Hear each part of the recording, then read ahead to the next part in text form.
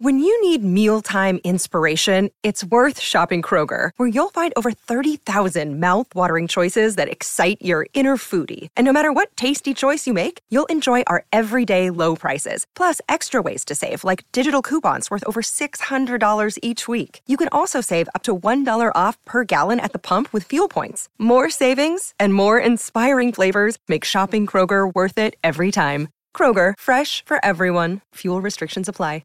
Another day is here, and you're ready for it. What to wear? Check. Breakfast, lunch, and dinner? Check. Planning for what's next and how to save for it? That's where Bank of America can help. For your financial to-dos, Bank of America has experts ready to help get you closer to your goals. Get started at one of our local financial centers or 24/7 in our mobile banking app. Find a location near you at bankofamerica.com/talktous. What would you like the power to do? Mobile banking requires downloading the app and is only available for select devices. Message and data rates may apply. Bank of America N.A., member FDIC. Hello, everybody. This is Marshall Poe. I'm the editor of the New Books Network. NBN listeners like to read books and buy them. So we thought we'd tell you that right now, our friends at Princeton University Press are having a remarkable site-wide sale. You can get 50% off books, including ebooks and audiobooks, with the code 50, F-I-F-T-Y, at checkout until May 31. You can save some real money on Princeton University Press books. I encourage you to go there and check it out. Welcome to the New Books Network.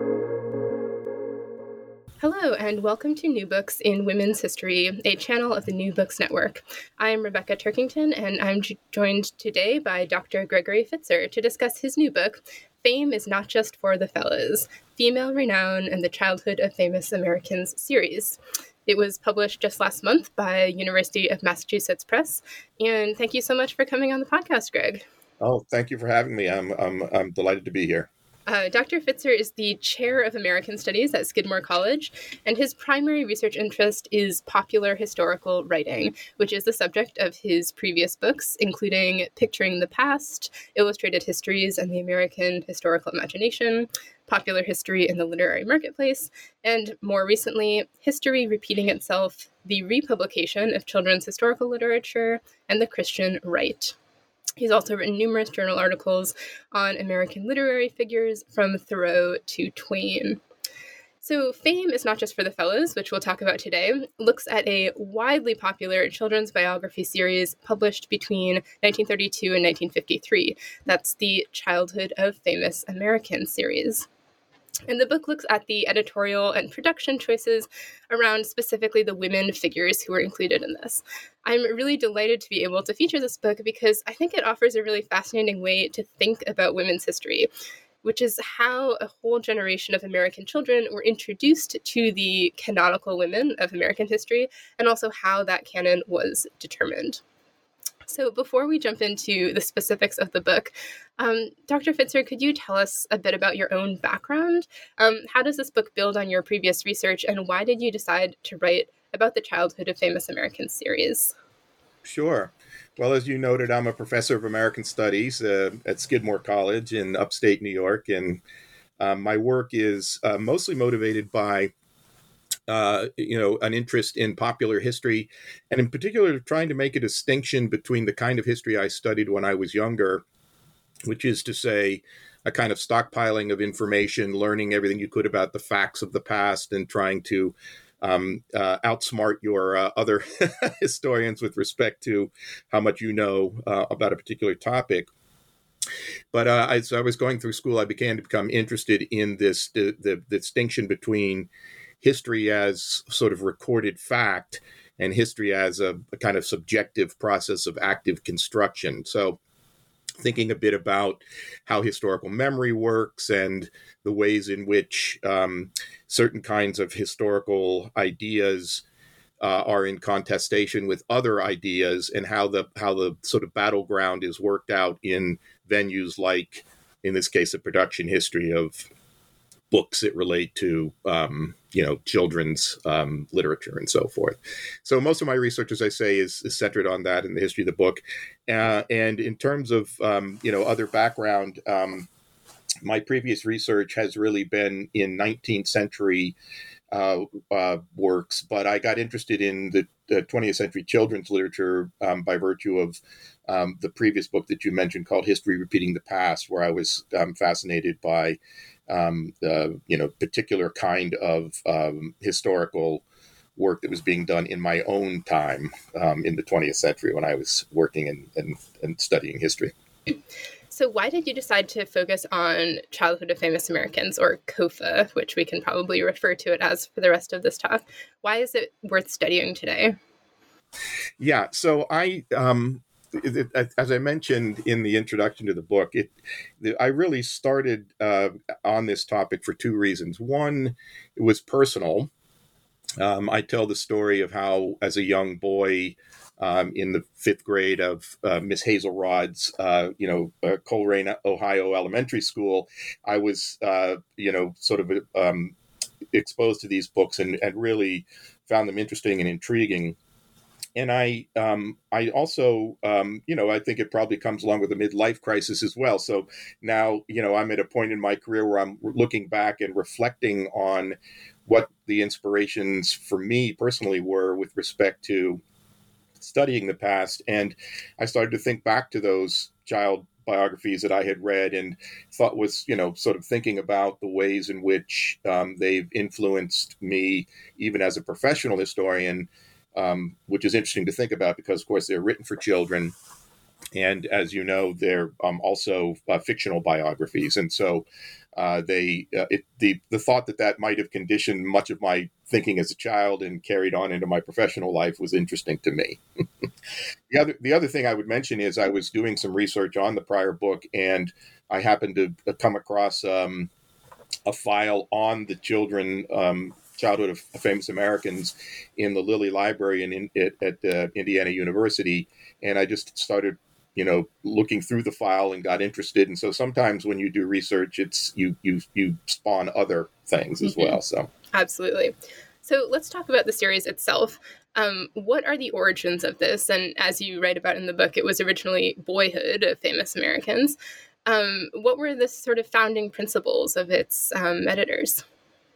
Yeah, so the origins of the series are really centered on a kind of fortuitous moment in which a school teacher turned writer, but not until she was in her 60s, and she wrote all the way up into her 90s.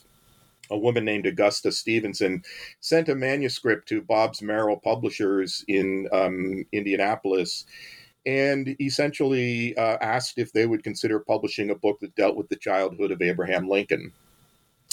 And they were interested. It was an Indiana topic, a Midwestern topic, and Lincoln, of course, is very popular among children and adults who study history. And so they spent a number of years sort of putting together this biography, which did very well.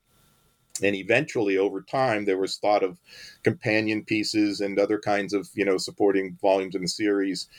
And finally, the publisher of the series, a man named David Lawrence Chambers, decided that the works were popular and profitable enough to go ahead and create an entire series. And so I did. It wasn't as if it sprung out of someone's mind, as if they said, "Well, I've got an idea for a whole series of books. They're going to treat these subjects," but rather it started from that one seed, if you will, and developed from there.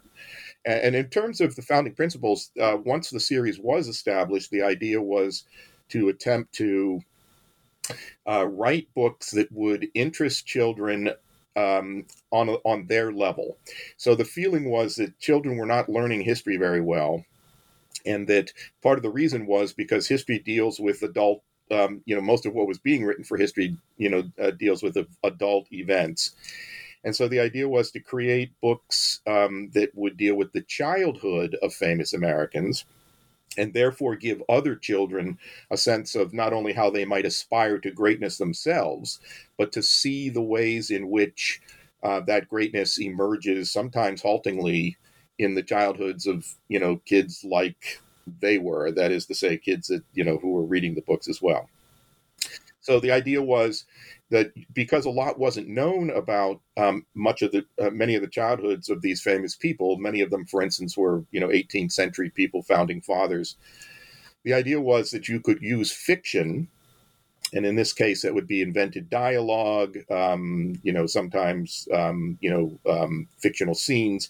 You could use fiction to tell a story that would be embellished, but would allow for children to imagine and to in that sense, again, it was aspirational, that they could imagine themselves. It's what Jane Hunter refers to as fictive personalities, so that children develop personalities and then they transfer them to historical characters and vice versa. So a lot of your book looks behind the curtain, as it were, at Bobbs Merrill, and at sort of the process of these books being written. Could you talk about that writing and editing process?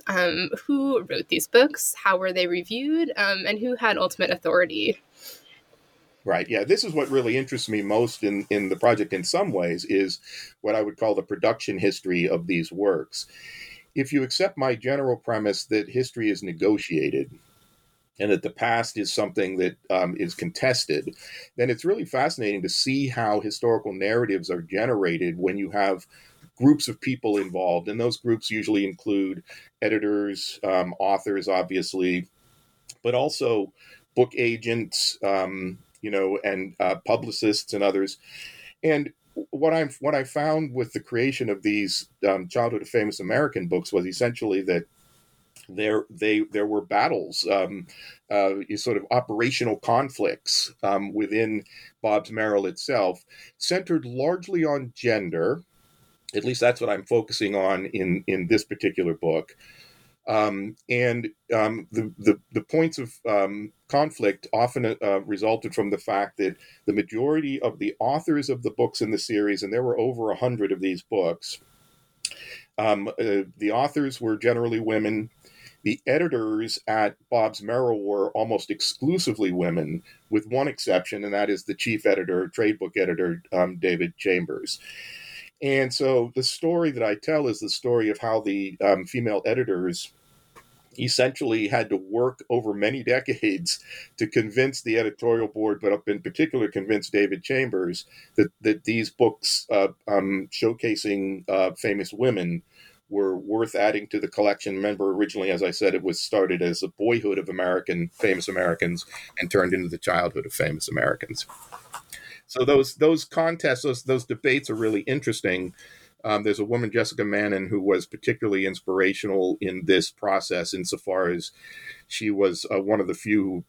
Chambers was quite a personality and could be grumpy at times, and she was able to, over the course of a number of years, to convince him to expand the series to include women. So let's talk about that expansion a little bit and that change from boyhoods to childhoods. Who were the first women that they decided to include, and why did they pick those ones? Yeah, so and this speaks a little bit to the question of how those choices were made as well. Typically what would happen would be that the editorial board would make suggestions, and they chose at least early on the first of the girlhoods to be discussed was that of Louisa Alcott. And she was chosen in part because Jessica Mannon, the associate editor I mentioned, had a sister named Jean Wagner who had been doing some copy editing work for them and some ghostwriting, actually. And they asked her to consider writing a volume for the series. And she happened to have a personal interest in Alcott. And so she was reading some of Alcott's works to her own children, and they were responding to them. So she decided to choose that topic. And then in general, the process was interesting. Sometimes people just submitted manuscripts and the board would have to decide whether or not it was something worth pursuing. At other times, the board solicited manuscripts. This was particularly true for works by Augusta Stevenson, who had written the original book on Abe Lincoln. She wrote 28 volumes for the series, many of which were on women, but not exclusively so. And so the issue of, sort of how they chose the topics is a little bit, it was a little bit sporadic, let's put it that way. Well, before we jump into talking more specifically about some of the women that they profiled, let me ask you about sort of the overarching tensions that you see within the editorial staff. what are the traits of girlhood that they are trying to espouse? And do you see contradictions between, David Chambers and his largely female editorial colleagues? Yeah. Yeah. So there, of course, our understandings of femininity and feminism have expanded pretty broadly over the last 50 years or so. But in the mid 20th century, when these books were being considered, there was a kind of sense that it was that these terms existed on a spectrum, and that one either would emphasize, femininity and try to convince, say, young readers of these books that though that was the pathway toward womanhood, or feminism. And again, we're not talking here about second wave or third wave feminism. We're really thinking here about the mid. These books were coming through from the 30s, 40s, and 50s. And so the debates that often occurred on the question of how much, what should be emphasized about girlhood and womanhood, and how much to explore the possibility of activism as a sort of leitmotif in some of these stories. To set the stage, I think you have to understand that certainly in the 19th century and into the early 20th century, there was still that stigma attached with fame and renown as it related to women. And the old adage was that women were to be, in the public eye, when their births were recorded in the newspapers and when their deaths occurred and the obituaries were being generated. And so the idea that women would actively seek out fame and renown was something that was, certainly our attitudes about those things have certainly changed. I noted in the first chapter of the book that, for instance, the Hall of Fame for Great Americans didn't include any women in the first balloting, and there were those in the early part of the 20th century who were trying to rectify that a bit, many of them authors and editors at Bobbs-Merrill here. So the question then was, to what extent would one want to create a portrait of a girlhood that would anticipate a womanhood that was associated with issues of things like the cult of domesticity, marriage. In many cases, these were women who were considered famous by association. So, for instance, some of the early volumes include a work on Martha Washington, George Washington's wife, or Mary Todd Lincoln, Abraham Lincoln's wife. And so the idea was that you would have you would propose that in the text itself, you would see fictional scenes devised that would propose ways in which young girls begin on the pathway toward womanhood. So can we talk a little bit more specifically about how that plays out in some of the volumes? I love the phrase you use about tomboy transformation, especially around these books on America's first ladies. How do authors try to manage that in books on, say, Martha Washington? It's very interesting because some of these women or girls who were featured in these books were themselves depicted as tomboys in many of these fictional scenes. The idea was that they would be in displaying tomboyish activities. They would be challenging traditional visions of girlhood. And so in a lot of ways, the authors attempted to suggest that women like, again, Mary Todd Lincoln, who appears in the volume by Catherine Wilkie, she appears as a ruffian of sorts. She's certainly an anti-authoritarian. She backtalks her father. She's got a new step mom that she meets for the first time, and she's sassing her a bit and so forth. And so early on in these stories, you find that if to the extent that a rebellious girl appears, she often appears in the guise of a tomboy. Wants to play with the boys, wants to participate in activities that traditionally and stereotypically are associated with boyhood. What happens in the course of the story, however, is that ultimately, and most of these stories took the children up to the age of 10 or 12 or so, and then ended with a concluding chapter, which would deal with their lives as women. And what would happen is we would gradually see throughout the story a diminution of the tomboy personality and the emergence of a more traditional domestic depiction of womanhood. So you will have, for instance, Julia Ward Howe, the poet, being a tomboy at the beginning of the book, and then we learn as we read through about how marriage worked for her and the relationship she had with her husband, and the way in which that was characterized as his being her knight in shining armor and so forth. And so early on in the series, you tend to see more of that kind of transformation. Toward the end of the series, that is in the 40s and 50s, it becomes more the case that some of these women remain rebellious, not just in their tomboy characterizations, but in their radical reform activities. And so that leaves the Bobbs-Merrill people with the debate, which occurs over and over again in these editorial meetings, about whether or not to emphasize their radical agendas. Mm-hmm. Another theme I find really fascinating about this book is, as you alluded to before, these are really fictionalized, but there's still, as you term it, a porous membrane between fact and fiction. I'd like to talk specifically about two books that are perhaps more based on myth than on historical fact, which is Molly Pitcher and Betsy Ross. How did the Bobbs-Merrill authors and editors deal with sort of conflicting historiographical accounts, but also the possibility that these stories never happened at all? Yeah.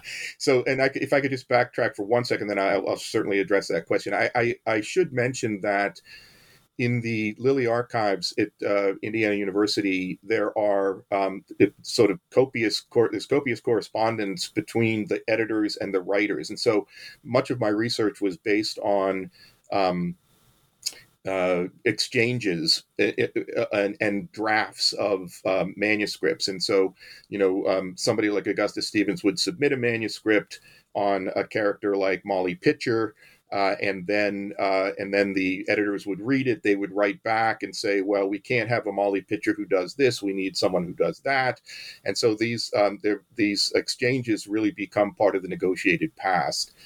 Now, in the case of Molly Pitcher and Betsy Ross, these are two women whose girlhoods, there was virtually nothing known of their girlhoods. And so much of the way to get at their fame was to create fictional scenes in which characters in using invented dialogue anticipate, how these two women especially had an impact on military history. So they're especially interesting because women were traditionally excluded from narratives about the military.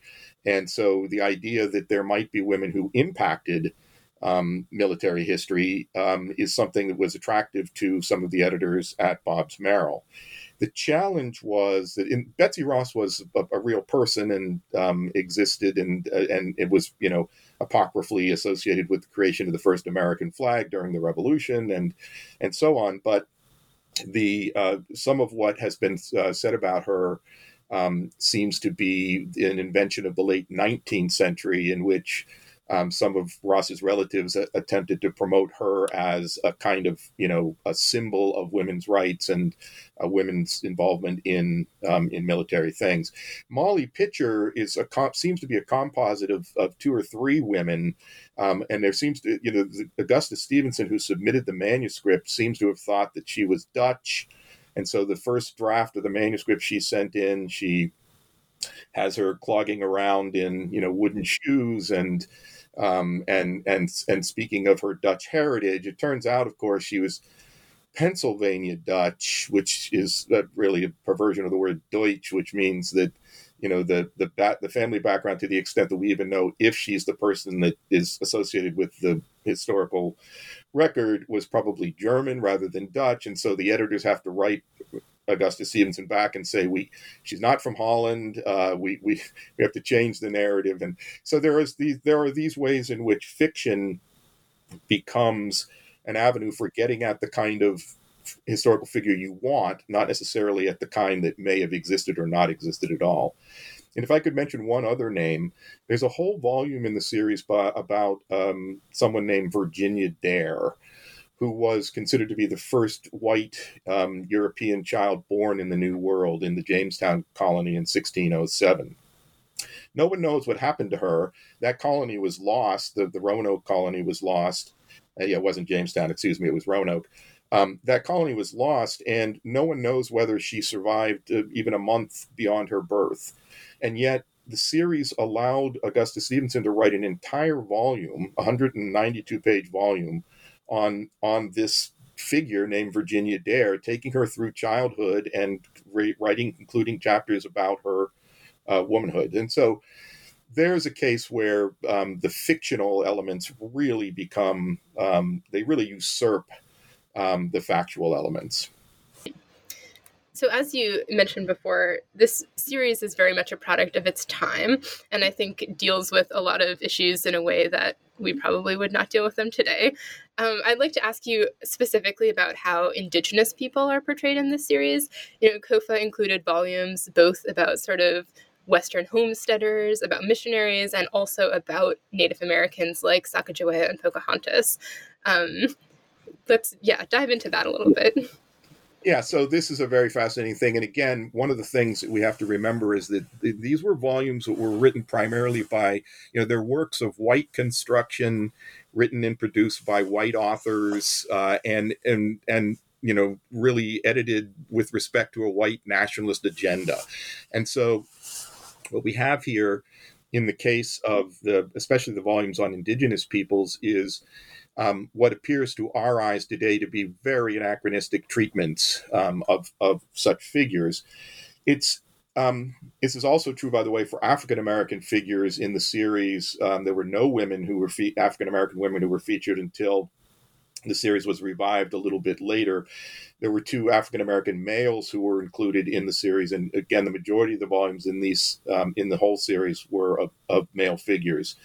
But in the case of Indigenous peoples, the idea was to take someone like Sacagawea, for instance, and to speak of her as a figure who inevitably became a kind of enabler for the Lewis and Clark expedition, which traveled, across the continental area there, and also to think of her as somebody who served as a guide for the sort of manifest destiny that which was getting its start in the early part of the 19th century. And of course, she's become a more controversial figure, especially among Indigenous peoples lately, who tend to again see her as an enabler, as somebody who worked a little too closely for the expansion of white settlement. But in this case, her story is really about, and she does, it's a very interesting depiction because she does come off again early on as someone who's sort of anti-authoritarian. She has a lot of arguments with her mother in the book about why she can't ride horses and boys can. She's told that horses are a kind of currency of the realm for Native American tribes out west, and that, in fact, her own future marriage will depend on how horse-worthy she is in terms of how many horses can be traded for her and so forth. And so there are ways in which she becomes a very sympathetic character in these stories, but there's also, especially in the conclusions, and this is true for the Pocahontas as well, conclusions that relate to the ways in which they served as reconcilers of white and Native American culture. So staying on this idea of the series as a product of white supremacy, how do they deal with the institution of slavery throughout? Yeah, slavery was particularly touchy, and they dealt with it in a number of ways. The earliest and I think most consistent way was to try to ignore it. So there's a lot of correspondence with David Chambers with the editors in which he'll say something like, we don't want to use the word abolition because abolition is still a fighting word in the South. Or we don't want to alert people to the abusers who were at the center of the slave system, but rather we want to deflect some of that and speak of the international slavery and the ways in which it was the system and not individual people who were responsible for its horrors. And so, for instance, one of the volumes is on Harriet Beecher Stowe, who wrote Uncle Tom's Cabin, and the author, created a fictional scene in which a young Harriet, Hattie, as she's called, goes to the South and sees some instances of how slave operations work.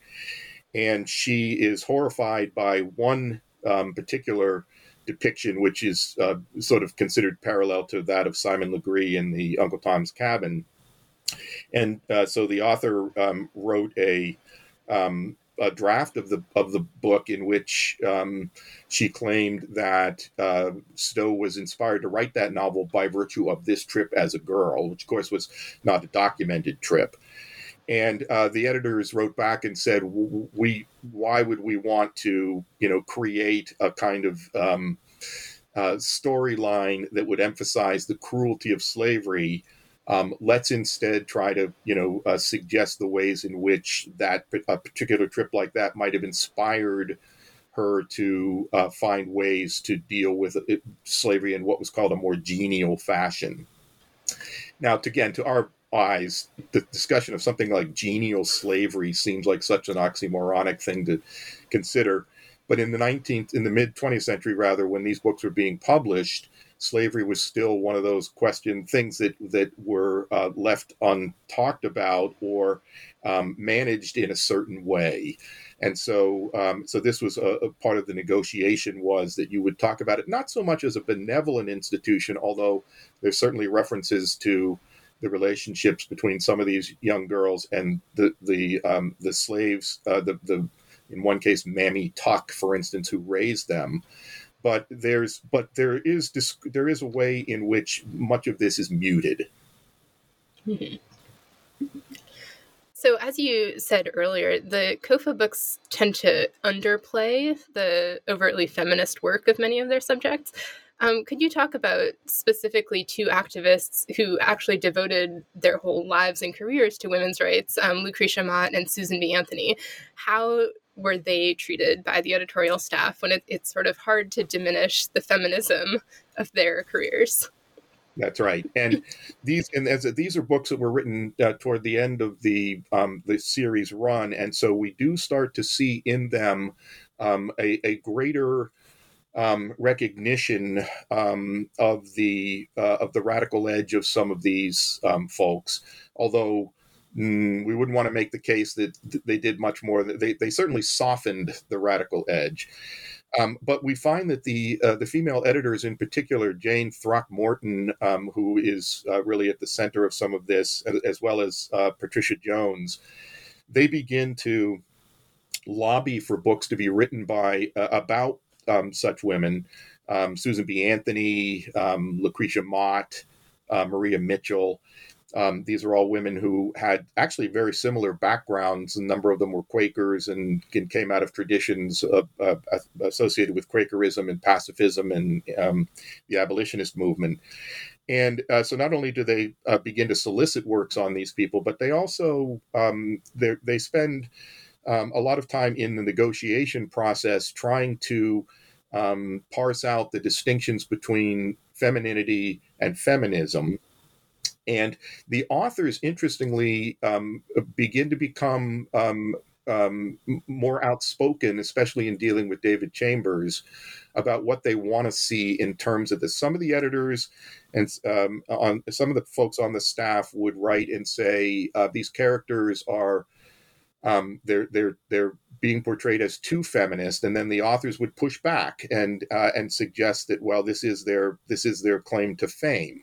And so it comes back again to this question of what's appropriate in terms of female renown, what will the readers tolerate and like and pursue, and also, of course, what do the editors want, the female editors in particular want, with respect to making this into a series where young girls can find role models, for a more activist-minded womanhood.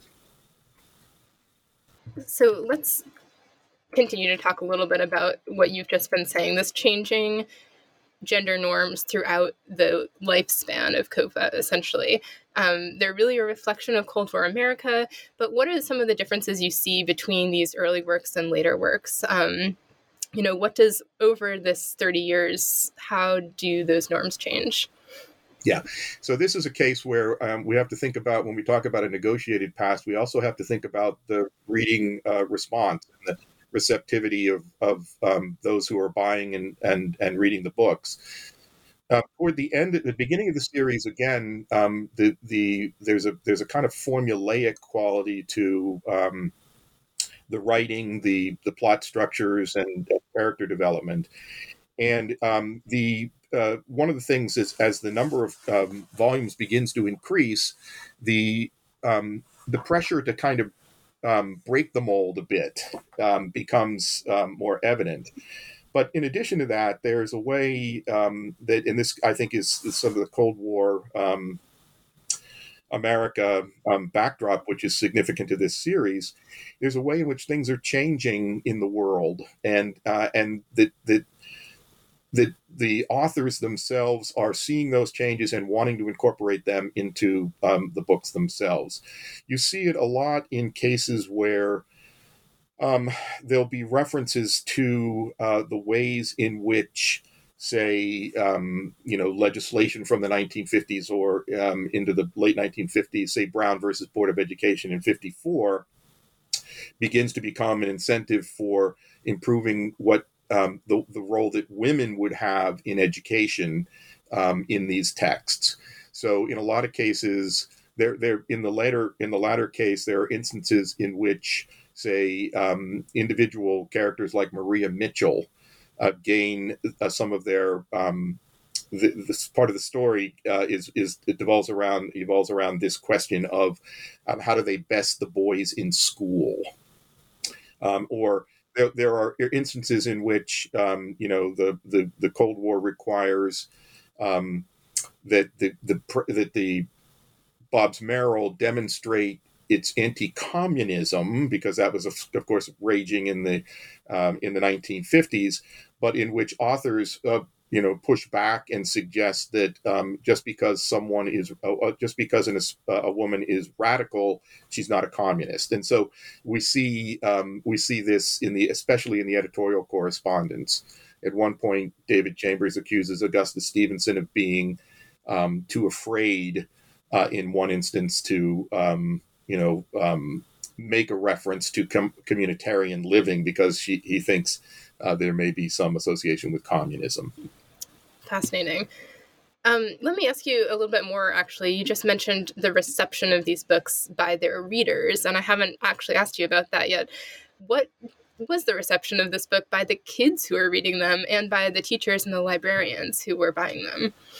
Yeah, one of the fun things about doing the research on this was to try and figure that out. And of course, it's, audience receptivity and response is a difficult thing to sometimes measure. But there's actually some pretty good sources for this. First of all, you begin to see the expansion in this period of children's librarians and children and journals associated with, Hornbook and others associated with children's literature. And so you do get, there are a fair number of instances in which children are actually asked about their response to particular books that they've read. In the Bobbs-Merrill collection at the Lilly Library in Indiana University, there are testimonials from children that the press collected, or the firm collected. Now, of course, those are mostly positive and used for promotional materials and things. There's also Kirkus reviews, which throughout this period give little small snapshots of responses from people, and occasionally these books were reviewed. In this case, not by children, but by others outside in large papers like the New York Times and New York Review of Books and so forth.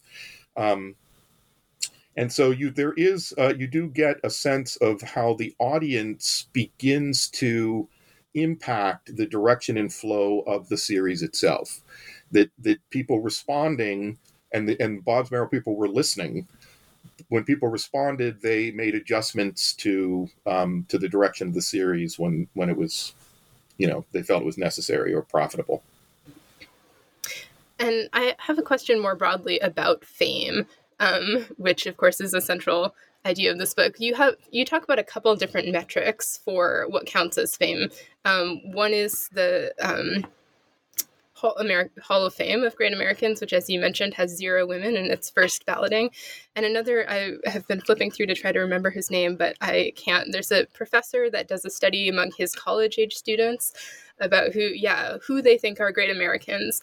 Could you talk a little bit about those two things? Just what does it take to be a great American? And then what do you think series like this do to influence what we think of as being a canonical great American? Sure. The fellow's name you were trying to remember is Michael Frisch, and he's a professor in Buffalo, New York, and he every year would give his students who entered his survey course in American history essentially a prompt. And the prompt would be, so I'll paraphrase it, but the prompt was something like, without thinking about it, as a kind of knee-jerk reaction, write down the first 10 names that come to your mind of famous Americans prior to the Civil War. And he would collect those and collate them and,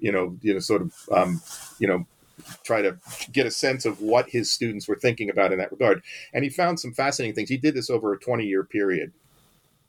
And among other things, he found that statesmen, obviously, so presidents, and also sometimes military figures would dominate these lists. Virtually no women would appear, with the odd exception of Betsy Ross again, who Frisch notes appears over and over as the sole representative of women. And he has an interesting and humorous take on that, which we don't need to get into. But the point is that this question of what constitutes fame is really fascinating to me. How different, as you say, metrics with respect to how fame is measured and understood appear in these works, and how, over time there's the conditions change with respect to that.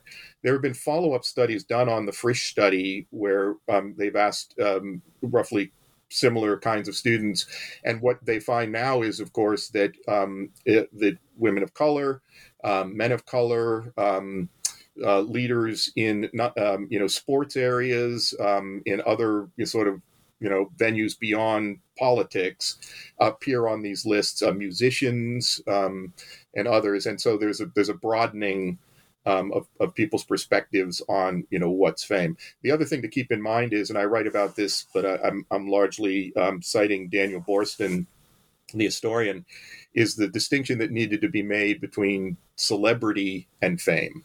That the feeling among people in the Bobbs-Merrill editorial office was that if you're going to put forward someone who you'd like to see included in a series on famous Americans, that person has to have been dead for a while, has to have established a certain historiographic reputation, and has withstood the test of time, as it were. So towards the end of your book, you write about this sort of renaissance of the COFA series.